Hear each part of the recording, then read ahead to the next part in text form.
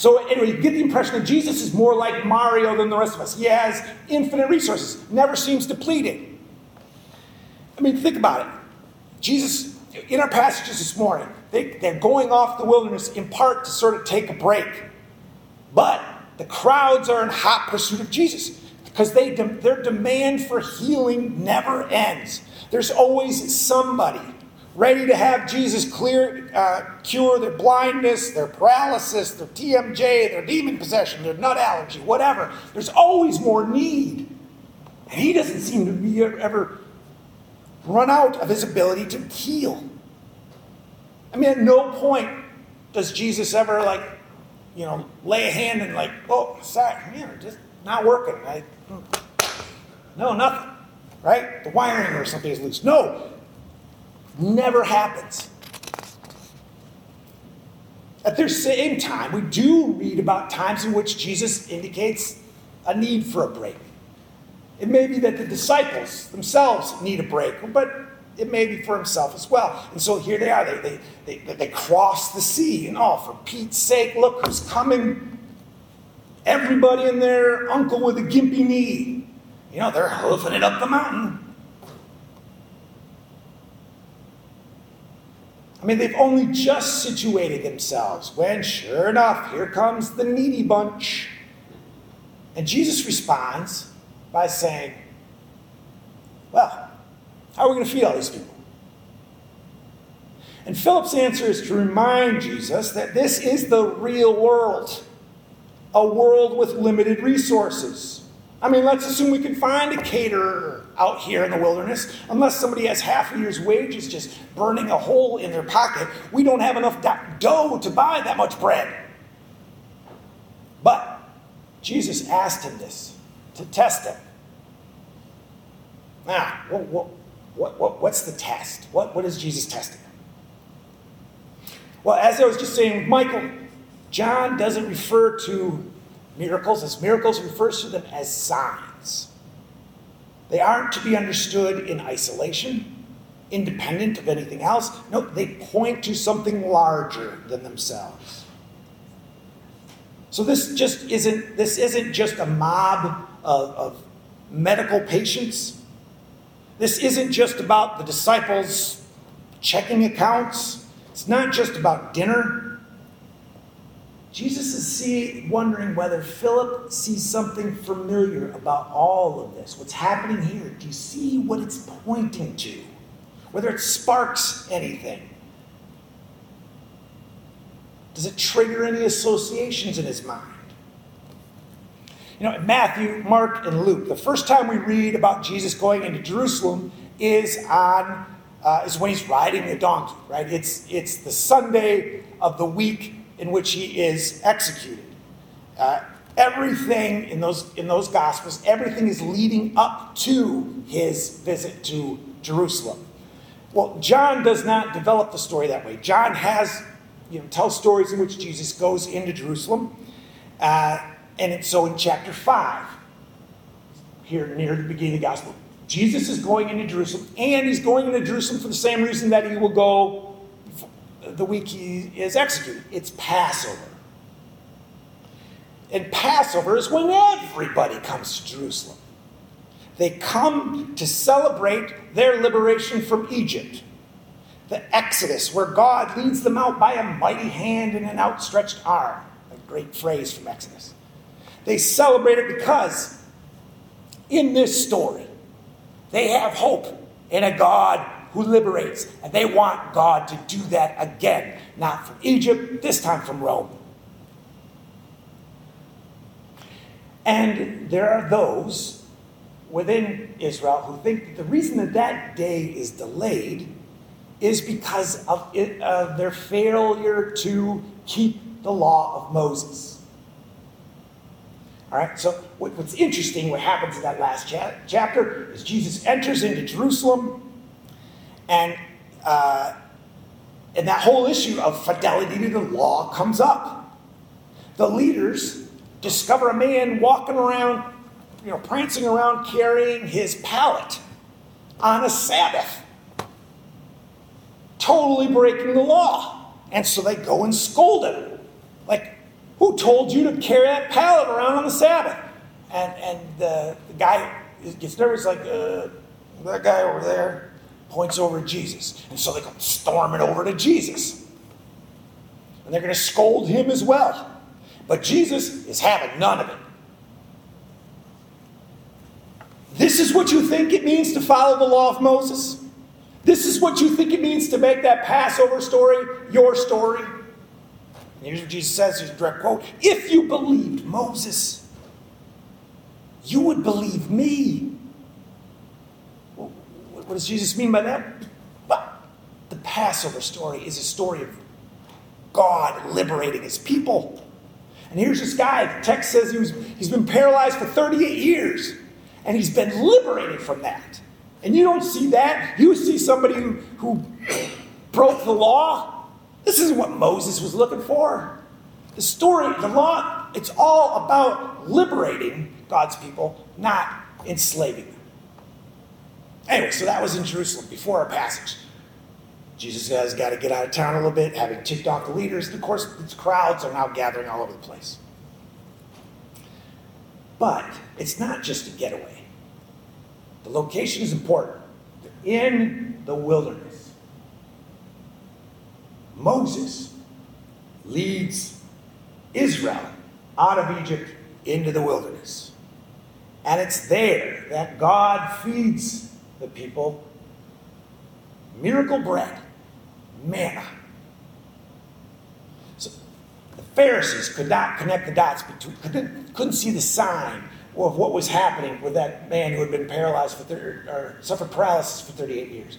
So now Jesus is asking his disciples, do you see the sign? Can you connect the dots? God's needy people in the wilderness. It's during Passover. But Philip doesn't. And neither does Andrew. Andrew sort of chimes in, well, I've got this kiddie meal. Not that that much means much. And again, Jesus is unfazed. He doesn't scold Philip for failing the test. He just says, all right, let's get the people to sit down. It's supper time. But it's not just supper time. It's story time. Jesus is going to retell an old favorite. And once everyone's seated quietly, the storyteller introduces the central character. He takes the bread and gives thanks. Gives thanks to the God of life. He takes the meal given them by some random kid and transforms it into divine provisions. What had been an inadequate meal has, in the hands of this storyteller, become a gift from God. And the people are fed in the wilderness. And there are leftovers. 12 baskets, sort of like the 12 tribes of Israel. 12 tribes, wilderness, feeding with miracle bread. And then, of course, what happens in the second half of the passage, which we're not going to talk about much, is that Jesus walks across the sea as though on dry ground, sort of like Moses leading the people across the Red Sea. Don't they get it? Does anyone get it? Can anybody read the signs? Well, yes. Sort of. When the people saw the sign that he had done, they began to say, this is indeed the prophet who is to come into the world. Hearing their words, Jesus said, thank you. See, Philip, some people get it. No, Jesus doesn't say that. Actually, what happens is when Jesus is catching on to what they're doing, he gets a little freaked out. They've witnessed this miracle feeding. They've determined that they have been cast into the Passover and the Furious, part 2, and they're ready to coronate Jesus king, make us up some Molotov cocktails, and take it to Rome. And Jesus wants nothing to do with it. He skedaddles up into the hills so they can't find him.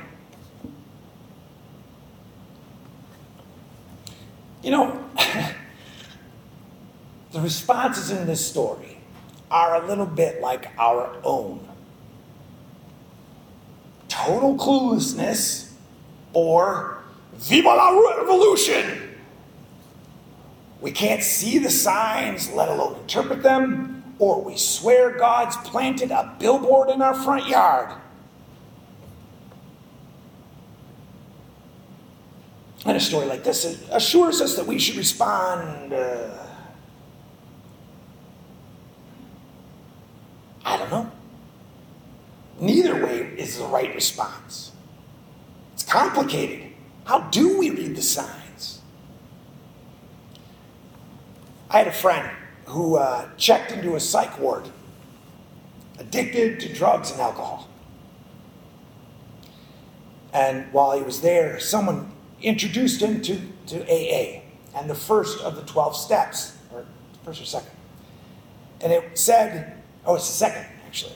First is to admit your powerlessness over alcohol. The second is to turn your will and your life over to a higher power.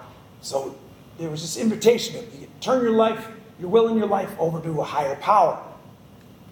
Well, one of the things about addiction is it sort of leaves you trapped within yourself, unable to see a world beyond your own needs, your own fear. And for my friend, a concept like God was a little more than that, a concept. I mean, he'd gone to church, but only because his family wanted to keep up appearances, so that meant nothing to him. So, higher power. What higher power did he know? What could he give his life over to that was some power greater than himself? Well, he decided on music. Music. How does that even work? When you feel overwhelmed by a craving to drink, you're going to stop and offer a prayer to music? Are you going to turn on the radio and just hope some song inspires you to stay sober? Music? That's your higher power? It was the best he could do. It was his kiddie meal. And God made it enough. It was enough for him to be able to enter into that larger story. It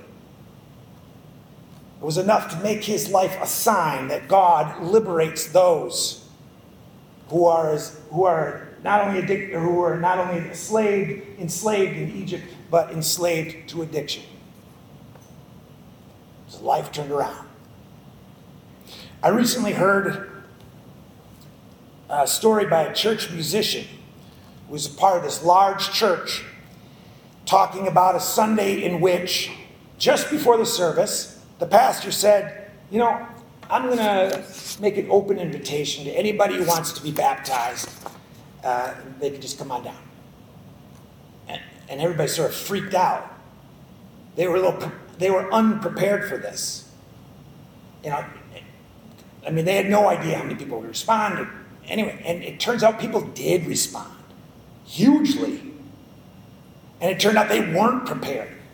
In fact, they had to run the guy telling the story said they had to run half a dozen people to the nearest, TJ Maxx and stores to buy all their towels and to buy T-shirts so that, when people came out of the baptistry all soaking wet, they could, give them a towel, give them a T-shirt. It was sort of chaotic. And the musician was saying, he had not prepared enough music for all this. And so they've gone through all their music, and he's trying to figure out, okay, what song should we do? He's trying to pick the song, and he's trying to communicate it to the rest of the band to play the song. And this is going on. He's just trying to check the line to see how much time he has. Okay, another song. And then he sees somebody over here trying to get his attention. And he's like, yeah, I know, I'm trying. And then they say, no. And they're pointing. And he looks. There at the baptistry, standing chest high in the water, is his 6-year-old daughter, ready to be baptized. They want his attention because they want to give him the opportunity to do it. And he did. And he's telling the story, and you can tell he's getting choked up. I'm listening to him getting choked up. It's a lovely story. It's a lovely story of a church that was not at all prepared for the story God was going to tell in their midst that day. But it was enough. Sometimes it's like that. Sometimes We get the signs. We get these signs and we don't feel like we have enough, and yet God shows up and works that story of liberation. But sometimes we get the stories all wrong too. My friend, after 15 years of sobriety, a friend came to realize, that his addictions weren't really the problem, they were the symptom of the problem. The real problem were his insecurities and fears. Alcohol and the drugs were just how he masked those insecurities and fears.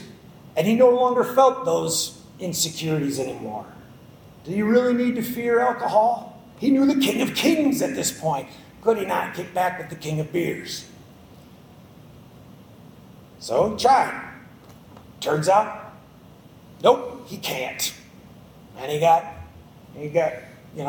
fell off the wagon, as they say. Well, fortunately, he came back and sobered up again, a little more humble, a little more aware of how he can misread the signs. He's been sober ever since.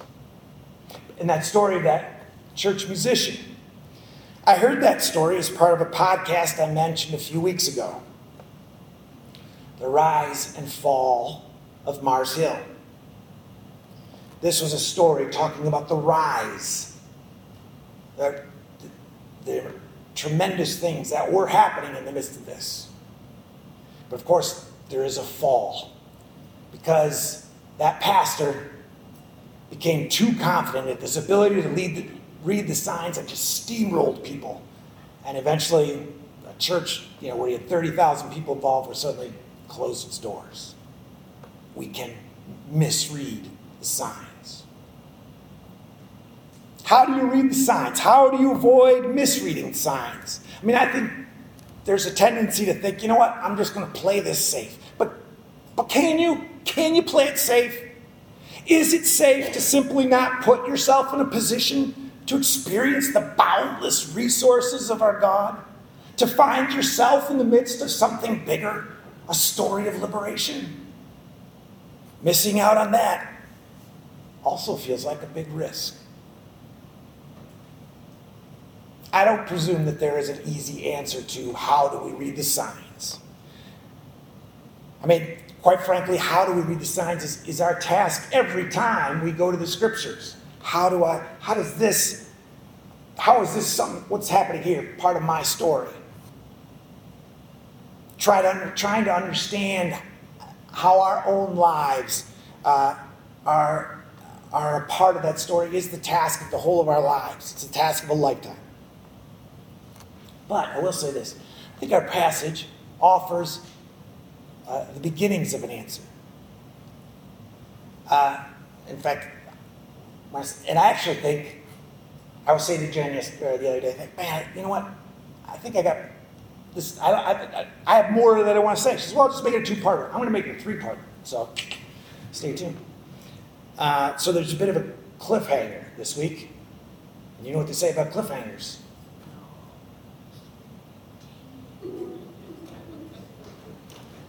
Okay, moving on. Yeah, that was a cliffhanger. Well, that was like my what I'm in front I'm joke. All right, anyway, 0 for 2. Moving on. All right, but there is sort of a partial answer in this text. Because the story is essentially this. What do we have to feed these people? Not enough, says Philip. Andrew says, all we have is this. Jesus took what they had and gave thanks for it.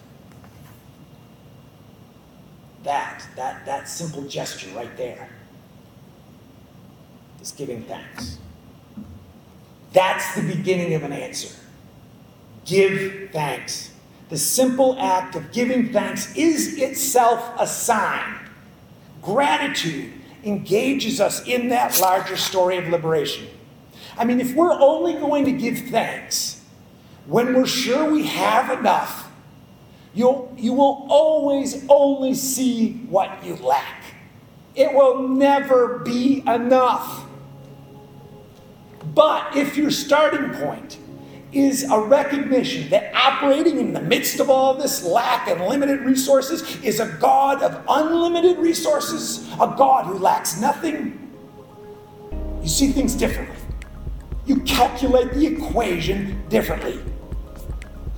You don't look at what you have and say, I don't have enough. You look at what you say and you say, I have a God of unlimited resources plus this. I have reason to say thank you. I have all I need and left over. Imagine operating in a world with that equation in mind. Gratitude equals this plus a God of infinite resources. I mean, can you imagine what that would be like?